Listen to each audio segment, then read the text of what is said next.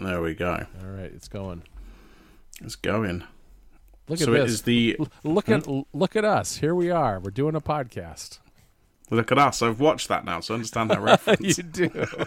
I was in Rome recently, and I was going to make Federico go through that and do it live, and then put it in the show notes. But I don't know. I thought it would just be too corny, so I decided not to do it.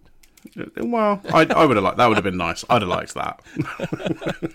Oh man, yeah. So there would have been dozens of us that had liked it, I'm sure. Yes. Maybe we made it. Boy, if we really stretched, we could have gotten to like 20 people who enjoyed it. I'm just back from Rome, and I was there visiting Federico to kind of plan out 2020 for Mac Stories, and we recorded App Stories, sitting across from each other in his kitchen. And of course, we did it as you should. We had a little Ticci's espresso before we started the show. Did a little toast with espresso cups, and then got down to business and recorded both App Stories and Mac Stories Unplugged. And actually, Mac Stories Unplugged, when this goes out, will not quite be up yet, because that comes out with Mac Stories Weekly on Friday. But App Stories is out. It was our Mac Stories Selects thing, which is our award thing every year, which is great. Yeah, and I mean, I'm just double checking. I don't see one here for podcast co-host of the year with my name on it. I guess that one's coming at some point, is it? Or on the awards? Yeah, I know. We're going to go really granular, and we're going to be like every possible category. You'd be surprised. We've already gotten many suggestions that people are like, "How come you don't have a photos category, or how come you don't have a?" Well, we're a small team. We start small. We actually added 4 awards this year. We added Mac App of the Year. We added Feature of the Year. We added a Reader's Choice Award, which was selected by club members. And we added a Watch App of the Year, which turns out was kind of funny, because Apple didn't actually, with their awards, mention watch apps at all, even though watch apps are now independent of the iPhone. And we were all kind of shocked. We didn't think that was a very original idea to add Watch App of the Year, given the status of the Apple Watch. But as far as I can tell, we're the only ones so far who have done that. So that was kind of fun. And do you think maybe just Apple forgot? I don't know. There's that other thing. We've got that App Store. Rob, they had a TV app of the year. I mean, TV. They had an Apple TV app of the year. I had never heard of it. It's basically like wallpapers for your Apple TV. It's a nice app. It has nice videos and photography, but it's to leave the watch out, I think, was not a good call on Apple's part, because there were a lot of really good watch apps this year, and we had a hard time picking which one would be the best. We picked Home Run, which is an app by Aaron Pierce for controlling your HomeKit devices from your watch, and it's way better than the Home app that Apple makes on the watch. But there were other great ones like Chirp, which is a Twitter client, which is remarkably functional for being a watch app, and it's completely written in Swift UI, which is really cutting edge at this point. Yeah, it's amazing what people, the Home Run, is it Home Run? Yeah, that makes total sense to me. A Twitter client, I don't know why people want that, but I'm glad it exists, and I'm glad people enjoy it. Yeah, I mean, it's massively impressive what people are able to sort of not just get on the watch, because the watch can pretty much do whatever. You can fetch data and show stuff, right? But to make it work well, I think is a really, really difficult task, because it's a tiny little screen. Exactly, and I don't use the app regularly, but it's really solid. I mean, it's great if, for instance, if you just want to check like DMs or mentions, it's really good for that, because that's like a lot lower volume. You're not going to be scrolling through a lot of tweets. So that's a good use of it. But and it does a really good job with the text input. And I don't know. I mean, Will Bishop, who makes that app, has kind of made his name doing watch apps, because he's also got a Reddit client and a Wikipedia app, both of which work on the watch. And so it's just kind of cool. And I'm glad to see someone's pushing the limits of the watch, even though maybe for some people it's not the most useful use of the watch. It kind of pushes the boundaries and hopefully helps advance what the APIs for the watch can do. So in that sense, I think it's fantastic. And Chirp is probably, of the lot, I mean, I think Chirp is probably the most useful, just because, as I said, you can check things like DMs and quickly respond to people if they're trying to contact you that way. Yeah, definitely. So now you've got all the fun of posting those just the awards, with the very nice awards that you've made. No, you didn't make them, I assume. Not personally, but I was intimately involved in getting them made. And yeah, it's been kind of a long process. It's interesting because the awards that we had made are basically, they're lucite rectangles that are about 3 by 5 inches and maybe 3/4 to an inch thick, and they print the artwork and the text on a clear plastic, I guess, and then they sink that in lucite, which is like a clear plastic, and they bake them, and it takes like a day or two for these things to kind of be created each. And so it was interesting to kind of learn about the process, but it's also something that I knew about from my days as a lawyer, because in the legal world, these are called tombstones, which sounds really ominous, but it's like a thing to commemorate an event. And in the legal world, that's usually like, a deal gets done or something like that. And so what lawyers will do, and this is great. This is great insight into the sad and boring life of lawyers. They will sync the like a miniaturized version of the legal documents to do a merger or something, right? They'll sync it in plastic and then distribute it to people as kind of a souvenir of all the hard work that they did. And I knew that from my days working in a big law firm. And so that's what we did. I contacted one of those companies that that makes those. I was like, I got a little something different for you. It's not exactly, a legal document, but it's artwork and text just like that. And this is what it is. And it was kind of a fun process, but it was hilarious when I first sent the website link to Federico. He immediately texted me back and he's like, "It says they make tombstones." And I knew immediately what he was thinking, what was going through his mind. It's like, not literal tombstones, Federico. This is not like gravestones in a graveyard. These are that's just what they're called. So yeah, they made them for us and shipped them to me, and I took a lot of pictures of them, both with I basically ripped up my entire studio, took really nice photographs of them, and then I bought this thing that's really cool. It's a turntable. Very hard to get the items centered perfectly on it, but it's a little turntable, and you put it in a light box, and it's controlled with your iPhone via Bluetooth, and you can do a little short movie of the awards spinning. And because we wanted to just kind of share with people what these really looked like. So I created these little movies, and we've been tweeting those out. And yeah, I like doing that stuff because it's a bit of a break from just, writing constantly. And the only trouble was that we had this, meeting planned in Rome, essentially the 4 days before we did the launch of the awards. So I didn't really do most of my writing until I got back. So it's been quite a week in terms of just kind of catching up and getting all that stuff done. Yeah, I noticed the turntable, and I've seen there's definitely a few YouTubers that have got that who do like reviews for Lego and sort of other sort of not just toys but like action figures and all the kind of stuff you'd get in a sort of toy shop or comic shop, that kind of thing. And I'd never really thought about what it was, but now you've said it to me, I'm like, oh yeah, that makes total sense. Yeah, this is the kind of thing that people are probably using.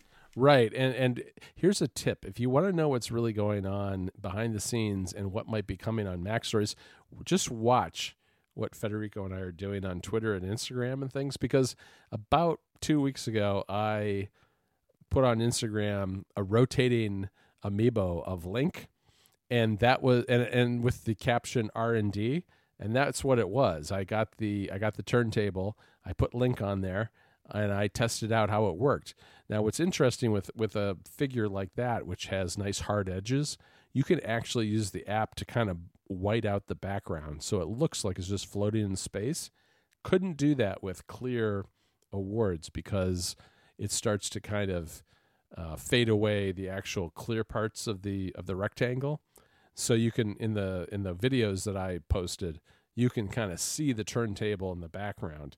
But if you go through my Instagram, you can see like where I did an Amiibo, where it looks like it's just floating in space, which is pretty cool. And I think that's how a lot of, the app allows you to not only just create videos, but you can create GIFs, and you can do HTML for like, 3D objects on that you can use in a storefront or on eBay or whatever you want to do. So it's kind of a fun experiment.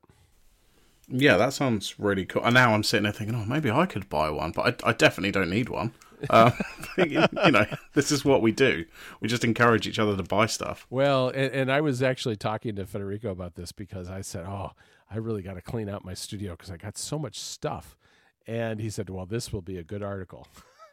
Because, that's kind of what we do is we write articles about these kind of problems, these first world problems that we have. But I've got too many... it's good in that sense to have kids because I give them a lot of my stuff that I don't want. But, I have too many hubs. I've got all this photography equipment, and I eventually kind of,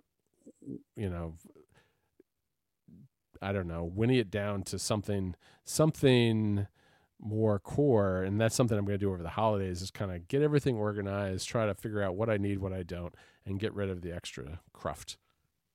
Well, you've got my address. If there's anything you want to, just pop it in the post over the ocean. I'm sure it'll be fine. I'm sure it'll be really cheap. It was just like sending those awards to India, or absolutely, or Mike trying to sell his television, right? I mean, I feel really. I've sold some stuff before. They're not quite as big as a TV, but even that, any kind of large thing is just such a pain. I mean, I don't know if I even mentioned this to you, but there was some comics that I wanted to buy that were sort of signed comics, but the postage was like really expensive to get it to the UK. Uh-huh. And I thought, maybe they're just ripping me off. I thought, I'll send them to John and then he can post them. And I looked up the postage cost and I'm like, all right, they're not ripping me off. It's just a ridiculous price to send these like tiny bits of paper. Don't tell me that. I actually have to send these awards out to New Zealand and places. It's going to be interesting. I think tomorrow is when I'm going to go to the, I'm going to price them out at like DHL, FedEx, and UPS and see. Why don't you just go on, John Voorhees world tour? You just jump on a plane with them. You can just take. That's not a bad idea. Although I just got back from Europe. I don't know if I want to go to Switzerland and France again. But, I haven't been to Switzerland before. And it's been a long time since I've been to France. And I've never been to New Zealand, for that matter, or India. So, yeah. Well, there you go. I mean, and as you're booking the tickets, you can just go, it's for my work. It's not. It's a business expense. That means it's free, right? Yeah. I think that's how it works. I think that's how it works. Yeah, that sounds like a good idea. Maybe I'll just, come January 1, I'll just spend the next 6 weeks flying around the world delivering small pieces of plastic to random people. Perfect. So what else is going on, Rob? Well, this is one of these annoying things where I can't access it anyway, but this Apple Podcasts on Alexa now seems really interesting to me. I mean, because don't get me wrong, I don't think I'm going to switch away from Overcast for something like this when it eventually comes to the UK. But my general thing, I'm listening to Overcast when I'm going to work or I go wherever. I come in the house, and if I want to continue listening to that, I have to say, hey Cylinder, connect to my phone, and she does the Bluetooth, and then I just play it via Bluetooth. Which, is fine. Again, but back to what you said, it's a first world problem. It's that, it's not really causing me a lot of hassle, but it would be way nicer if I could just say, carry on playing connected, or, whatever the commands are. So yeah, I mean, this is interesting, and I guess it's kind of strange to see Apple Podcasts just sort of, we're on Alexa now for some reason. Maybe Apple are gearing towards doing podcasts, which I think was one of the rumors recently. But this is an interesting feature, which, like I say, whenever I eventually get it, I will actually try it out. But right now, it's not in the UK. Yeah, it's a shame that Amazon's products are so slow to find their way to anywhere other than the United States. I mean, even Canada forever it took forever for them to, get a lot of things like Amazon Prime Video to Canada. But yeah, they're slow to roll out, but it is an interesting feature. And what's neat about it is that it's not just like that you can play your podcasts on Alexa, but when you pause, for instance, you stop an episode midway, and then you go to pick it up again in the Apple Podcasts app on your iPhone, it's synced. You're exactly at the position where you left off, which is not something that you were able to do before. So that's a really nice advantage. I do think it's kind of interesting how Apple, with things like music and podcasts, is really starting to, and I guess TV too, with the apps that are built into some of the third-party TV manufacturers, is really starting to broaden the avenues from which you can actually access their services. And with podcasts, it's very interesting. They have been doing some hiring. They hired someone who used to do podcasting at National Geographic and NPR, and then Zach Kahn, who was doing marketing at Vox Media for their podcasts, which Vox Media has a ton of podcasts now. He was just hired by Apple to be part of the PR group, but PR specifically for podcasts. So there's definitely something going on there, because historically Apple has had a very small group of people dedicated to podcasts, because they're not making money on it. It's really just a directory. They aren't hosting that stuff. It's really just been the lists that they create and the other the content like that's been available through iTunes and now the dedicated podcast app.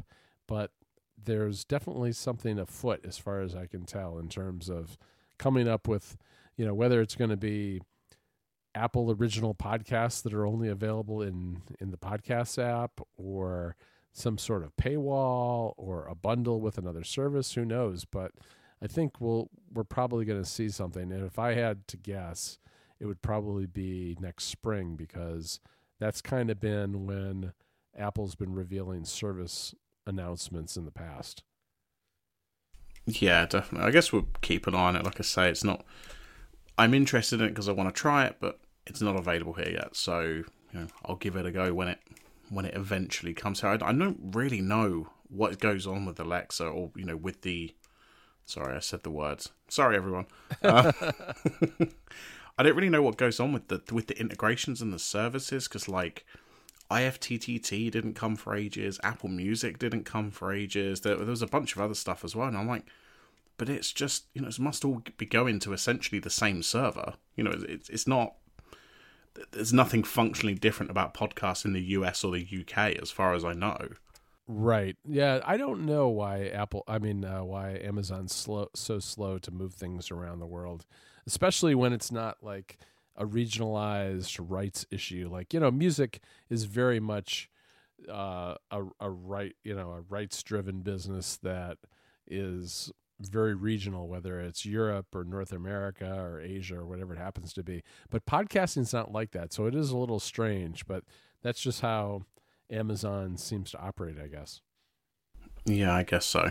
Well, we are, what are we, like a week away from Christmas now? Yes. I guess it's next week, which just like feels really weird, because I'm like, all right, it's just sort of jumped up on me. Oh, me too. But yeah, we went into town to do some shopping at the weekend, into the main city centre, and it was really busy. Like, it was wild. And it wasn't really till that moment I was like, all right, yeah, it really is Christmas really soon. Yeah, I noticed it when I was in Rome. We went to a shopping mall, and we're I can't go to Rome by myself and not come back with gifts for people from Italy. So we went to the shopping mall, and we went to the Apple store, of course, because that's what you do when you're in another country. You go straight to the Apple store. But we had of course we had a reason to go there.